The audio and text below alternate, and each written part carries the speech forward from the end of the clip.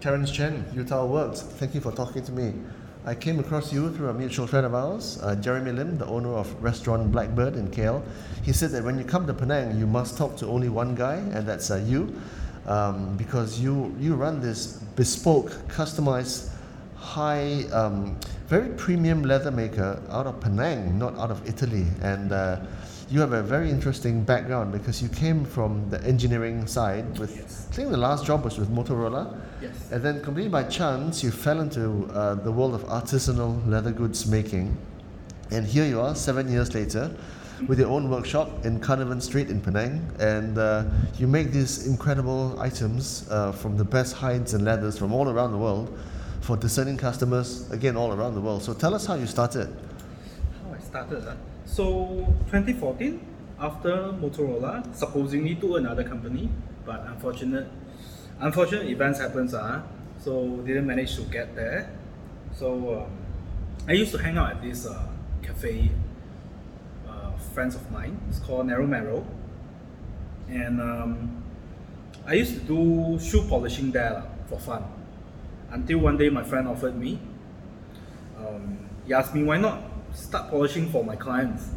So I say, okay lah, 10 ringgit a pair lah, for fun lah. Yeah. But of course, after I left my job, it didn't take too much time for me to finish my saving lah. Yeah, I make more than I spend lah. So eventually I was left with 500 ringgit, and I started with a piece of leather, couple belt buckles, few simple tools, and this is how it hit off 180 ringgit for the first belt. Okay, so coming from traditional Chinese parents, right? Your parents must have been very, I guess, aghast that you're doing this, and they did so for the first 3 years. What did you tell them? Actually, I've noticed an undercurrent of very, very passionate young Malaysians who are doing amazing things and new kind of jobs, right? So how do you overcome your parents' lack of enthusiasm? Wow, overcome you can never overcome your parents. I'm not sure. I guess it's just proving them wrong. You prove them wrong by showing them results as usual. I think since high school, secondary, college time, whenever you want to prove your parents, you show them good results.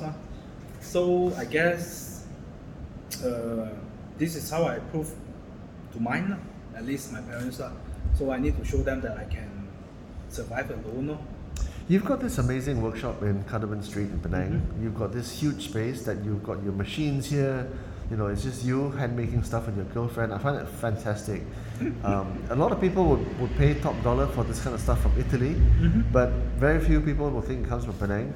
And then you've got this amazing hides, right? This amazing cow hide, ostrich hide, elephants, sharks, hide. seal. Yes. Why is it that you buy the best of everything? I mean, it's not as if it's a, hugely commercially profitable because your cost is very high. Yes, I guess I'm just being kiasu, I wanted to show off. I can, offer you the best thing. Whether or not you want to come, that's another thing. It's pretty much like long selamat char kway teow. Yeah, but no, actually, because I myself, I am really, really into super premium materials. I've seen all sorts of things. It can be from wood to precious metal to leather and so on. And since I'm in this line, and since I can manage as well, so why not, right? I mean, there must be someone out there who wanted this. There must be. So what are the success metrics that you've been able to enjoy, to prove your parents wrong? I guess it's just to be able to live with a table full of food. I guess to be able to put food is one thing. I mean, coming out as an engineer without any knowledge to manage a business, and I think zero knowing anything in business is one of the toughest, man. And if I can manage it, I guess my parents So you're able to survive on your own. You learned everything yourself. Yes, solely from the internet, from books, and countless of documentaries. Yeah. So what kind of stuff do you do now? What kind of stuff do I do now? You do wallets, handbags, Yeah, I mean, belts. actually all sorts. Apart from, I mean, other than shoes and garments, the oddest you can find is probably BDSM equipment. Yes. So you make everything completely to order, is it? Yes, correct. So they get in touch with you, then they say, okay, I'd like a belt, and then you make it for them. Correct. So they would send in their measurements. So if not, they'll fly in by themselves, so I can measure them. Oh. Yes, correct. Let's say like the first item that I mentioned, BDSM. So if it's like a harness, body harness. So wait, hang on. So BDSM stands for bondage. Yes. Then what is the D? What is the D? Sadism, masochism is the Correct. S of it, right? So Correct. So it's for deviant sexual behavior. Yes. Okay. It's a form of art. It's a form of It art. is. It's really beautiful. It's really, really beautiful. So yeah. I mean, basically, if you want something really, really personal, and I think this is the place you come to. This is the place you come to where you can avoid all those cheap materials in the market where currently available. I think we can offer you the best one that can last up to years or probably decades if you take good care of it, and it's fit to your body. I don't see why not. So everything you made is completely bespoke, as in to order. Yes. So you don't like have a range like, oh, I'm going to make 10 belts this year, and then I'm going to put it in my store. And Actually, sometimes we do. Just at times only, randomly, whenever I feel like it. But usually it's because the leftovers from a certain project, right? We try not to waste them. Yeah. So we will put life into them. So we put this and that all together. Then we come up with like a range. But of course, I mean the price is still going to be expensive because we have been working with all these not the most expensive, but the most high-end materials that we can find, and there's no way that we can sell cheap, if not we rugi. exactly. Yeah. Exactly. So like that all. And then what is your concept of business and money? Or was it takes a secondary seat to like quality and craftsmanship? Concept of business, there's no concept of business.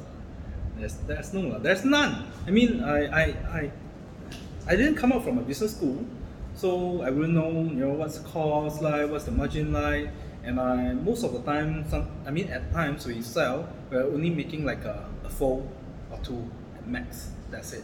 Because we have really, really high costs.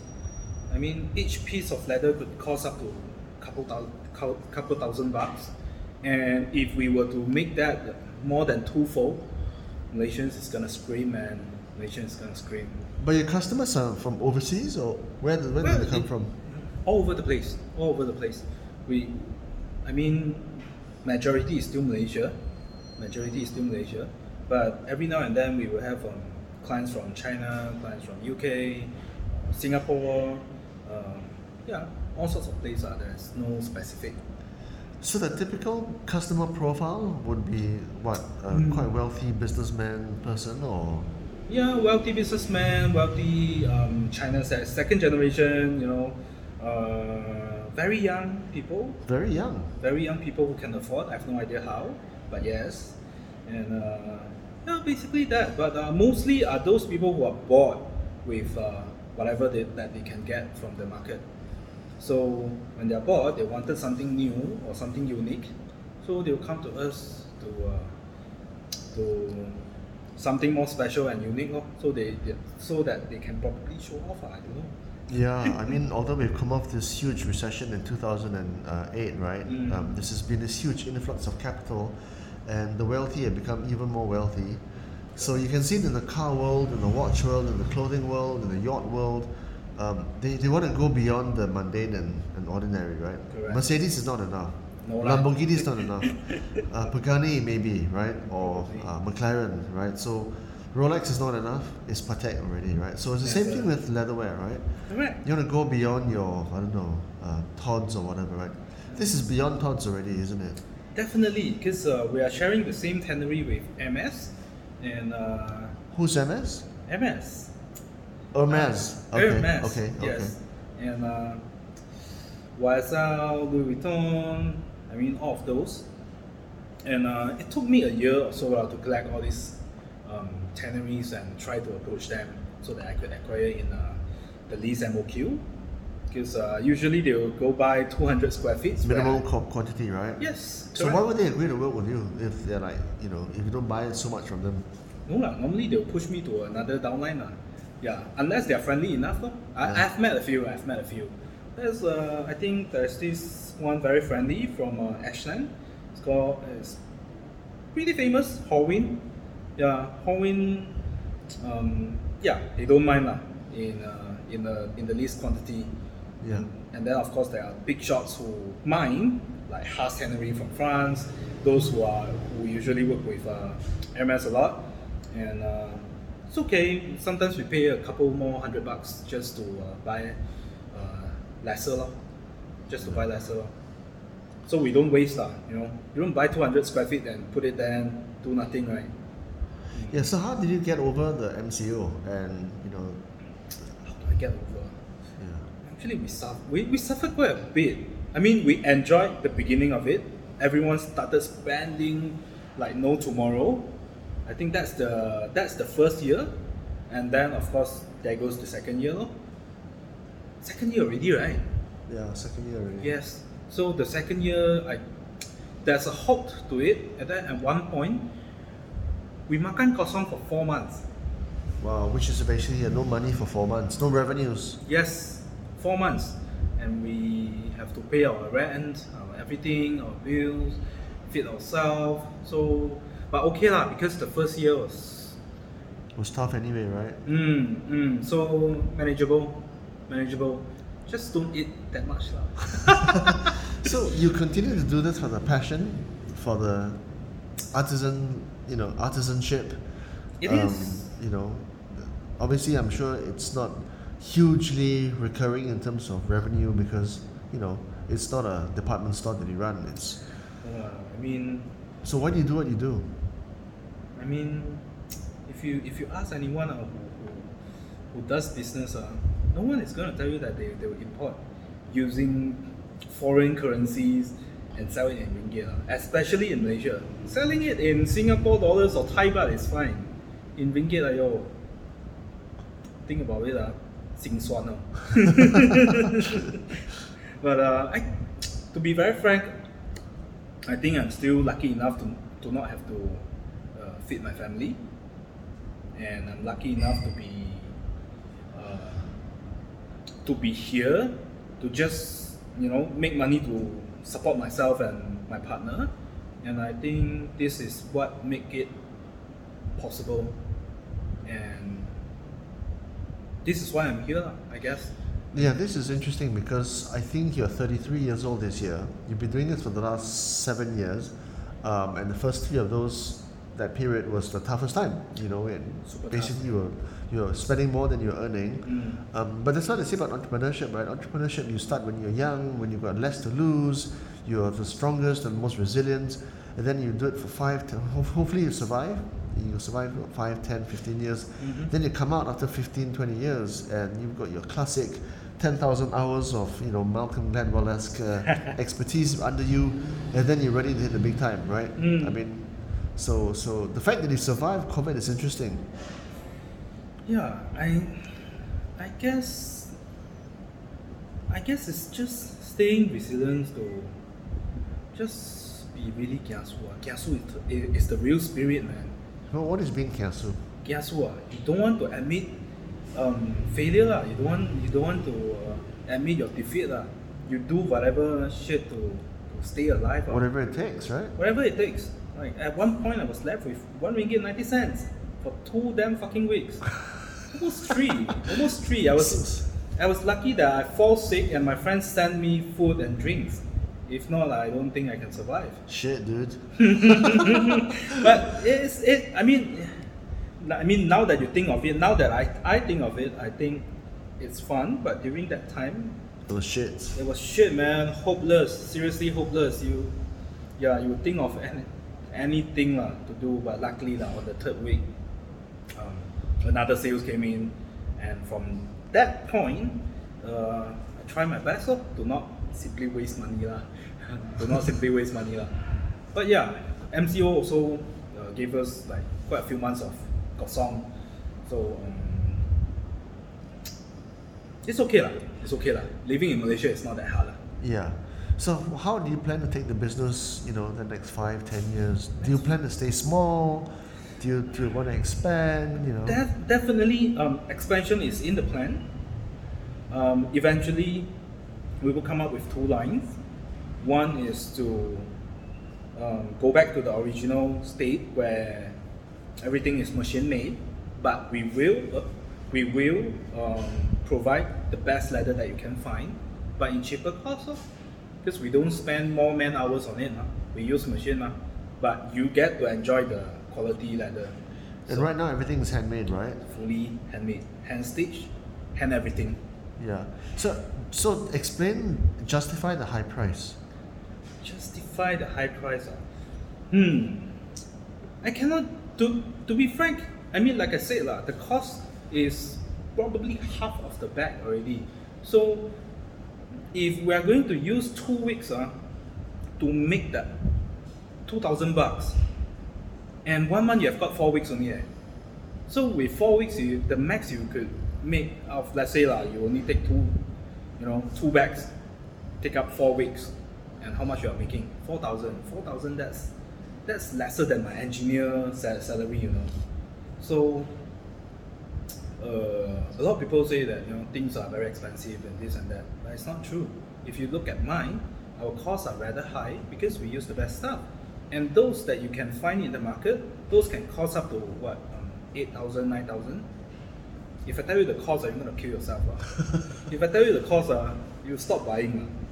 Yeah. So tell me the cost. Tell me how much the big brands are making off customers. Hey, one man.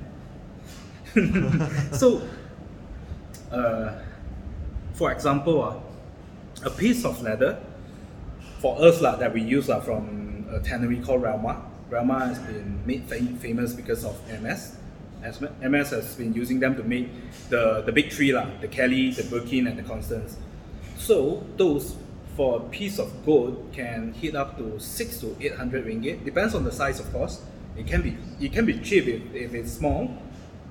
And then we're gonna make into a bag. So a bag, let's say we take like a single gold, right? So that would be the cost of maximum 800. So if I were to sell it, right, at most it's probably 2.4k. 2,400 ringgit. Yeah.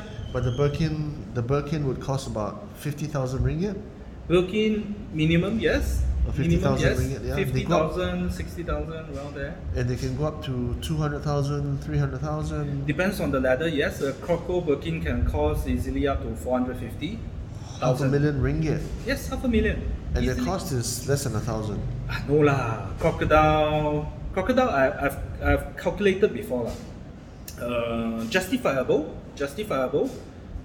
and but I believe since it's big company, right, they buy in big cargo, so the cost is definitely lesser. So it is justifiable if it's from a small maker like me buying 2 huge crocodile just to make 1 Birkin and sell it at 450k. It will be okay. That means that the cost will hit around 150. Wow. 150k. 75,000 per crocodile. Almost there, but lesser, because you will need linings, you will need a lot more other materials, and also not to mention labor. Because the work itself is really tedious, and to be able to source such a huge crocodile, that is another thing. So a 35 cm Birkin, right, a crocodile, that doesn't mean that the crocodile is 35 cm. You can only use the belly, so the side, right, is scrap. So those scrap cannot be used more. So you have to imagine yourself getting at least 45 cm crocodile, to be able to craft a 35 cm Birkin. A 45 cm crocodile from belly lah. From belly to belly point, Yeah. widest point. Yeah, yeah. Because the rest of the crocodile tak boleh pakai lah. Tak boleh pakai lah. The tail part is too scaly. Yeah. The jaw part, the chin part is too small. Yeah. Can probably made into watch straps, but of course the quality is not on par lah. And also not to mention the aesthetic of the scale. Yeah. So the best part is only the belly. So what's next for you? What's next? I don't know. Moving, I guess. Moving away, and then I want to set up a much bigger space for students.